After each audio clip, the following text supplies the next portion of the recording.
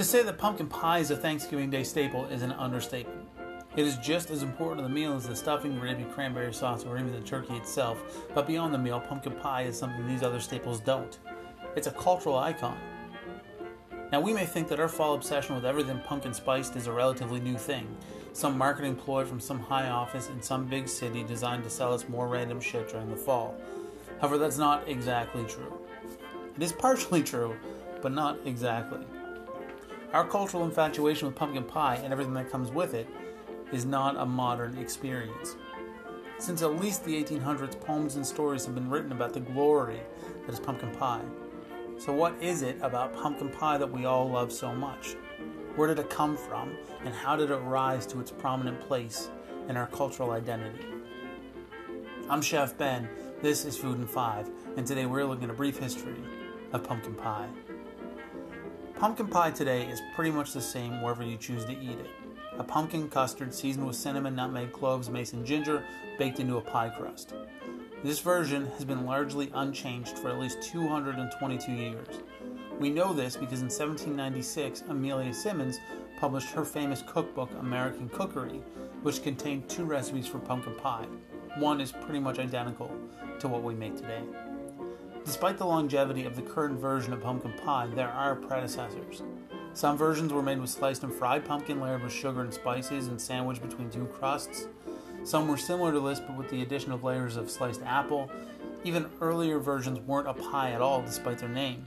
They were essentially a thick pumpkin soup cooked in a pumpkin, or a soup made with cream and spices and cooked in a pumpkin.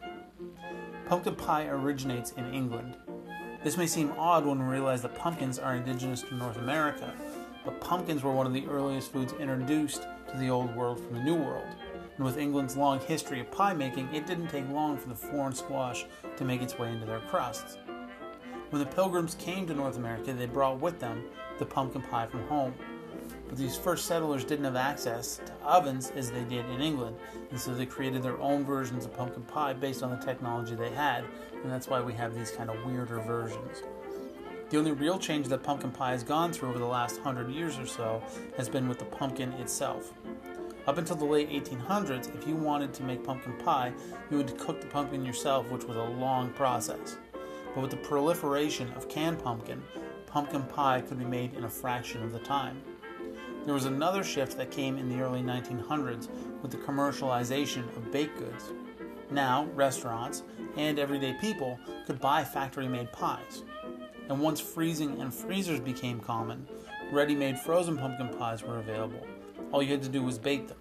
And these 3 main innovations made pumpkin pie available to everyone, not just the dedicated home cooks.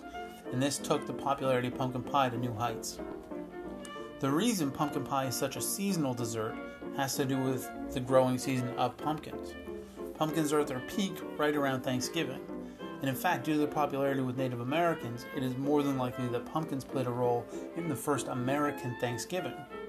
This first Thanksgiving celebrated a common harvest between the natives and the settlers, and pumpkins would have been a large part of that harvest. The question remains, why do we love pumpkin pie so much? I mean, there are very few foods that I can point to that have been the same for hundreds of years, or that hold such a high place in our culture. So what is it about pumpkin pie? Unfortunately, there really is no definitive answer. But I think a single bite of a well-made pumpkin pie will tell you all you need to know. I'm Chef Ben, this is Food in 5, and today we've been looking at a brief history of pumpkin pie. You can follow me on Instagram and Twitter at Chef Ben Kelly, and on Facebook at Ben Kelly Cooks. You can like and subscribe and rate and comment on this podcast. You can share it with your friends, and as always, thank you so much for listening.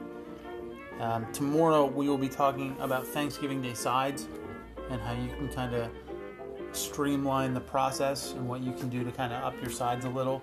But I also want to say that on Sunday, this coming Sunday, most people in Canada will be eating their Thanksgiving meal.